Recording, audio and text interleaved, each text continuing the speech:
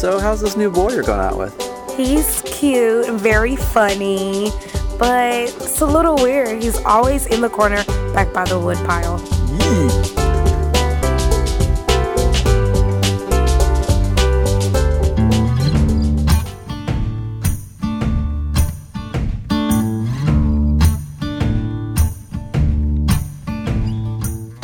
I'm Spun Counter Guy. Thanks for stopping by. So at one of my many jobs, there's been this guy that I've been working with on and off for the past 2 years. He's a professional musician known around Nashville town as Steve C.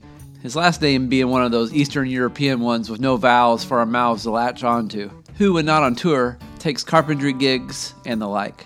We've exchanged a handful of conversations here and there, but Steve C. generally seemed to be a man of few words. Well, one day recently, we were out prying rotten wooden planks off a house, and out of the blue, it seemed like someone had slipped Steve C. some Chatty Cathy pills. And it wasn't that he was going on about nothing. He started telling all these stories about some of the greatest moments in his life that did not wrap up in the way that he had wanted. I found them to be so funny I about rolled off the house a couple times. Thus, I had to record the guy and share him with the world. So, world, may I present to you Catastrophe Steve. I was probably 19, 20 years old and was at a party and was having some fun and met a gal, and we decided to go back to my house, my apartment, and Play Monopoly or checkers? I don't remember exactly what the ruse was. What the I think I was trying to get her tube top off. So we get back there and things are getting pretty good. We're kind of kissing a little bit and hanging out, and she stops and she looks at me and she goes, "You don't know my name." You know, in that split second, I'm trying to think. Okay, so you go, what do I do? Do I start spouting out names and just hope that I get lucky, or do I just plead stupidity and beg for forgiveness and all whizzing around in the back of my mind, and I'm going, this is probably not going to end well. What really looked like a promising afternoon, I'm seeing like we're circling the drain all of a sudden here. I think what I said was just, I couldn't think of anything other than to be just absolutely bluntly honest, and I said, "Girl, I don't know what your name is." She Did you say it with a smile? I probably did. I was trying to soften the blow. She of course stormed out of there, which not only messed up my afternoon, but messed up my friend's afternoon, because it was the two of us and we had come back there with two girls. So she drugged the other one out of there too, which put a kink in my buddy's plans too. So did she know your name?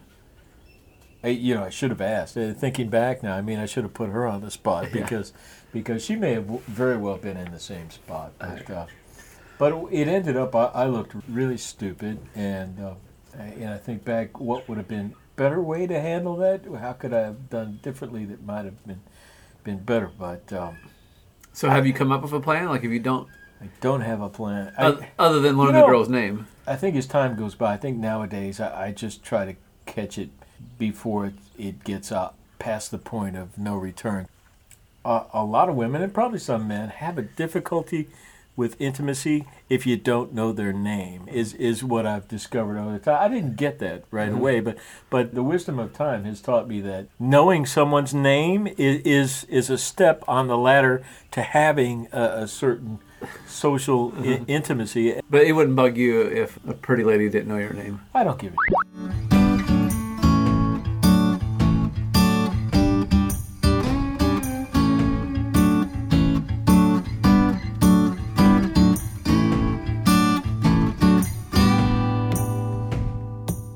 About the worst job I had was as a above-ground pool installer, which I probably did for 4, 5, 6 weeks.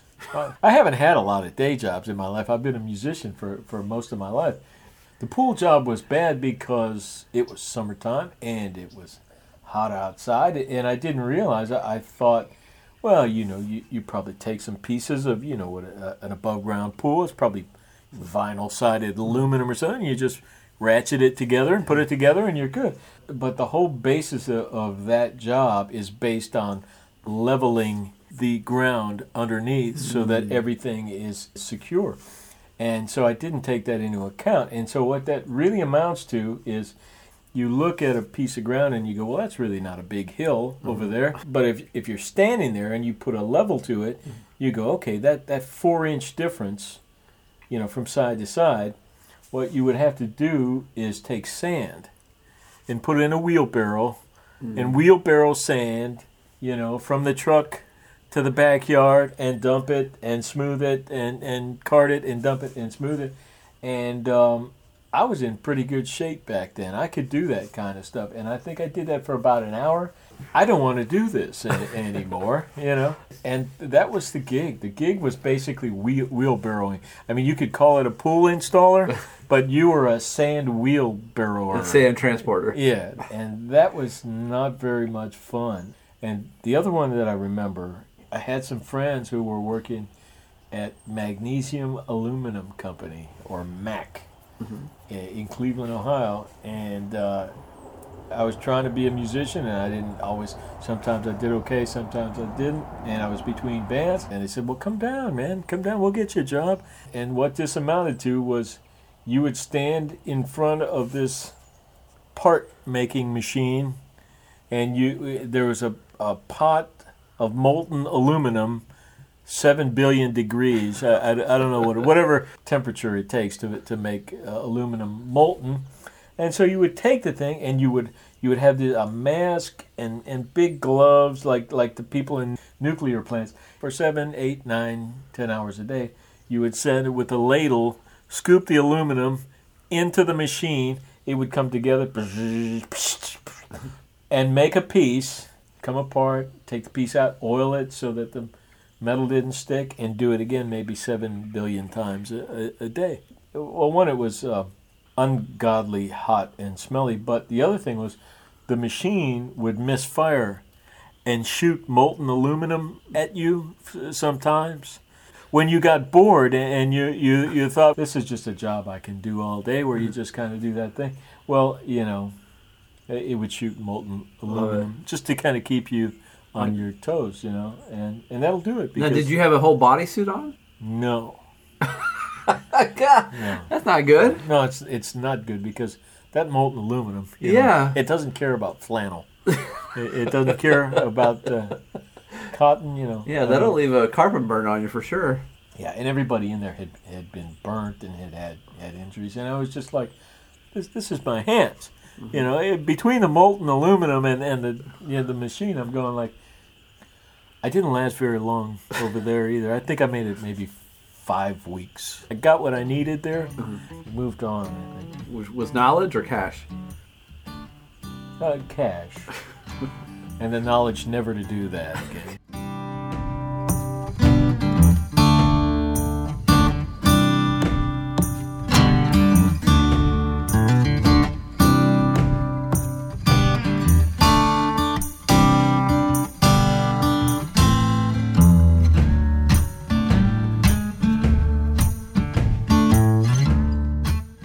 Got to Nashville, I was working my first bus gig, decent artist gig with a record company behind it, Sean Camp, and they were trying to push him pretty hard, so we were out there working at it, and I remember one time we were out there for 3-4 weeks straight, and everybody was just exhausted. And what kind of music was it? Country.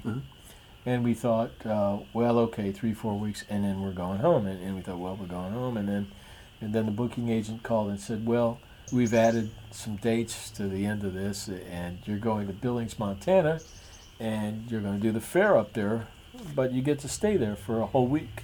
So it's no moving around or anything, you're just there. So I thought, well, okay, so, it'll be some extra money, and you don't have to move around, you don't have to drive anywhere. And then when we got there and we realized that the shows were like at 12 noon, 4 o'clock, and 10 o'clock in the evening. You had to play 3 different shows a day. Once you had to be at the park basically at 10 o'clock in the morning, and you were there till about 2 o'clock. It had nothing to do except go around and look at John Deere tractors and stuff. And look, funnel cake, we've never seen that before. Oh, sausage sandwiches. Oh, really, yeah. Man, just kill me. Run me over with the tractor.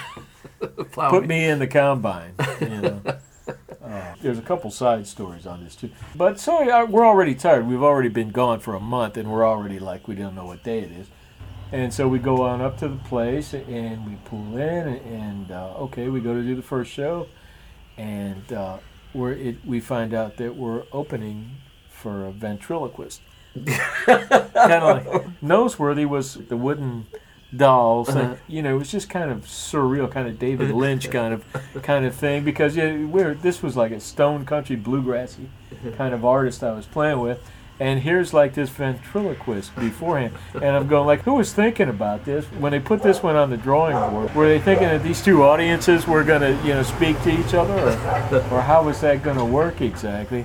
And so no, that was a terrible gig, and so the audience wasn't into what you were in? The audience was they weren't sure what was going on. This was a free stage. It wasn't no pay for this. This was like a side stage to the big fair stuff, and the state fair there. That's a big thing, Billings.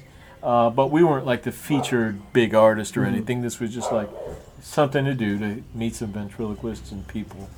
And the other interesting thing I remember about that is I had never been out to the plains or out to the west much, in my life. One of the images that sticks with me is like, as I was watching Noseworthy, the ventriloquist, waiting to go on stage to play some country music, I'm checking out the crowd, and I'm looking at some of the women in the crowd, and there's like this good-looking cowgirl kind of looking gal, cowboy hat and western shirt and boots, just like you would figure in Montana. And I'm looking at this chick, and she's kind of looking at me, and I'm thinking, well, I think maybe I'm going to meet somebody here in Montana, and this is pretty cool. And maybe a little smile, and it was starting to feel like there's a little bit of a vibe here. This could be fun, I think, well, you kind of reach that point where you go, I think I need to walk over there and say hello and talk to her and see if this is going anywhere.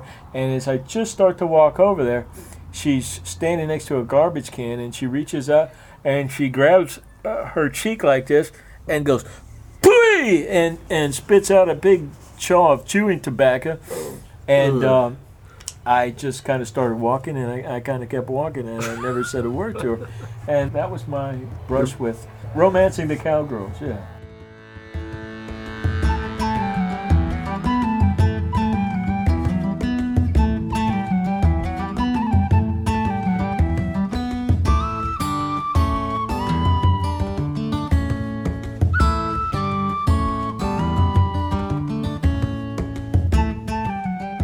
We had moved to Houston in, early 80s, and rented this nice apartment in a nice area of town. But, Houston, it's fairly tropical, hot, and they have those gigantic roaches.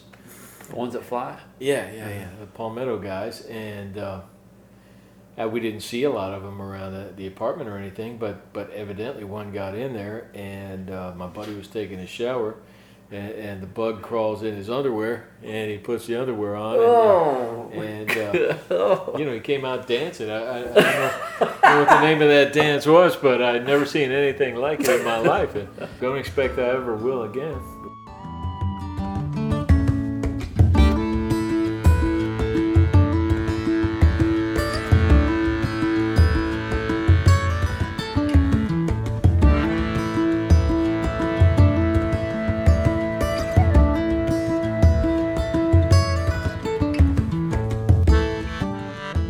I don't remember if this was Dublin or whether this was still north of England, like Manchester or someplace.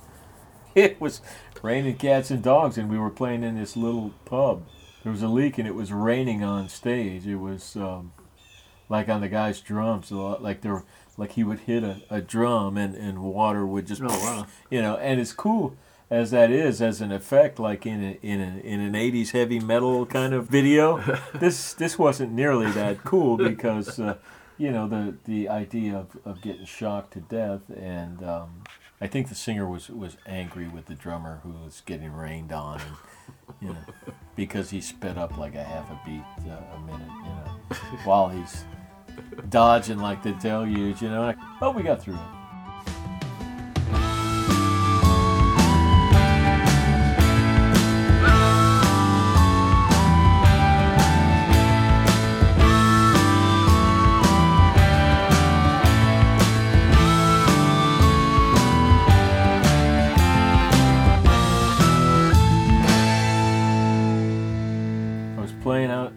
London or outside of London at a place called Dingwalls, which was really a cool club in or around London. And I say in or around London because I don't remember exactly where it was. And that's kind of the point of the story. We had played in Switzerland and here and there, and we got to England, and I was tired from the travel and whatnot, and we were close to a park, and we had the whole afternoon off. So I thought, I'll just go out to this beautiful park and clear my head, and I'll be good as new after an hour or two. And so I did, and I walked out. I get out to the park, and it's almost like hedges and mazes. It's almost like one of those kind of typical English things. And I thought, this is just incredible and cool. And I'm having a good old time. And I look at my hotel key, noticed that it did not have the name or address of the hotel on it, and I couldn't remember the name or address of the hotel, and kind of went into a panic again because realized that I didn't know how to get back to where I was, and I had no way to even tell someone where I needed to get to, so I was totally without any information at all. And that's a theme in my life a lot of times. I'm totally without any knowledge or info. And I was wandering around out in the hedgerow. You know, I got back to that hotel. I couldn't tell you in a million years how I got there or what route I took, but I can tell you I was really scared because I was thinking, wow, I'm going to miss the gig.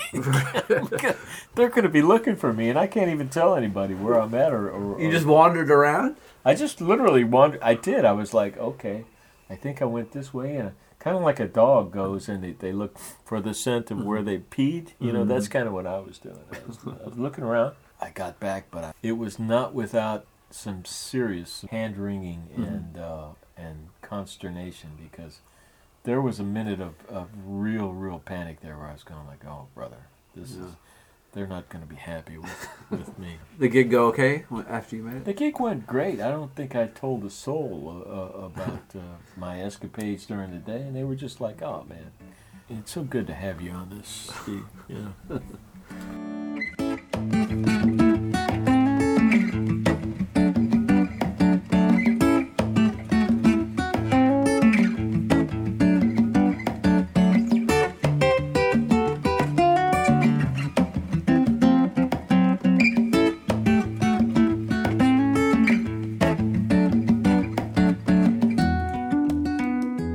At the beginning of my rock and roll sojourn, feeling my rock and roll oats, as it were. First band I was in that traveled a little bit and had a little bit of a following, and I just thought this was so cool, man. And we went down to Columbus, Ohio, and we played this 2,000-seat kind of cowboy, bucking bull kind of joint that was popular back then, early 80s.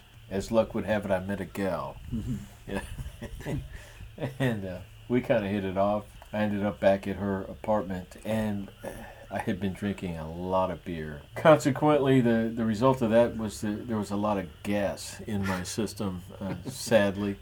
I was a little bit worried that at some point, like in the morning, I had stayed the night, and we got up in the morning, and I think she was going to like make me a little bit of breakfast or something, and I went down and I asked her, I said, well, where's the bathroom? And she said, well, it's right there, you know, which was like close proximity to the dinner table. And I thought, well, that's unfortunate because I kind of got the sense that, you know, I might need a little bit of privacy. I might need to make a noise or two. And I could kind of feel, you get to know your constitution, you know, right. After a while. I probably had 47 beers the night before, you know, and probably 3 tacos from the taco stand at the beer bar, you know, and you know how that can go, you know. There's literally repercussions. And I didn't know this girl. Well, we knew each other pretty well at that point, but we hadn't bonded in that special way. But I felt like we were about to, you know. And I was worried because I was thinking she might just go, you know, if I was like making a lot of noise in there right next to the kitchen, she would just go like, hey, get out of my house. Get out of here. I'm not even giving you a ride back to your place, you know. So I get in the bathroom because at this point I'm going, there's no stopping Mother Nature at this point, and I get in there, and it just as I was kind of fearing, noises start happening, and I don't mean like little noises. I don't mean demure little. I don't mean that kind of stuff. I mean like cannons and war, like interior constitutional war noises, and I'm getting more anxious because I'm going like, oh, this is not good, and I'm thinking, maybe I can muffle this, but you learn all different things. You put the water on in the sink, and I'm doing these different things, and I'm humming and doing this and nothing is even, deflecting. The sound is just like trumpets, and I'm just going, oh my God, this is a cataclysmic event going on in my colon, you just kind of reach that point where I was going, you do one of two things: you just totally shut down, or it's acceptance. And I reached the point of acceptance. It's like you've heard the 5 stages of grief. This was the 5 stages of poop, basically. Yeah. And so things just started happening, and I'm rolling, and after a while, I was just laughing, and I was just kind of going. I was in there making just the worst possible death rattle kind of noises coming from my bottom. And just kind of giggling in there because I was like, I just thought to myself, nice gal, but chances are I'm never going to see this woman again, and she'll have a story to tell. I'll have a story. We'll both have a story. It'll be 2 different ways of looking at an experience, and we'll be laughing about this at some point down the road, and just like we're laughing about it now, we are. She had to have heard. You could not have. This wasn't something like you could escape, And she didn't say a word about it, and I thought, that's love. Any woman that'll take an onslaught like that and not bring it up, immediately is like, probably a keeper. I should have married that guy. That was my shot right there.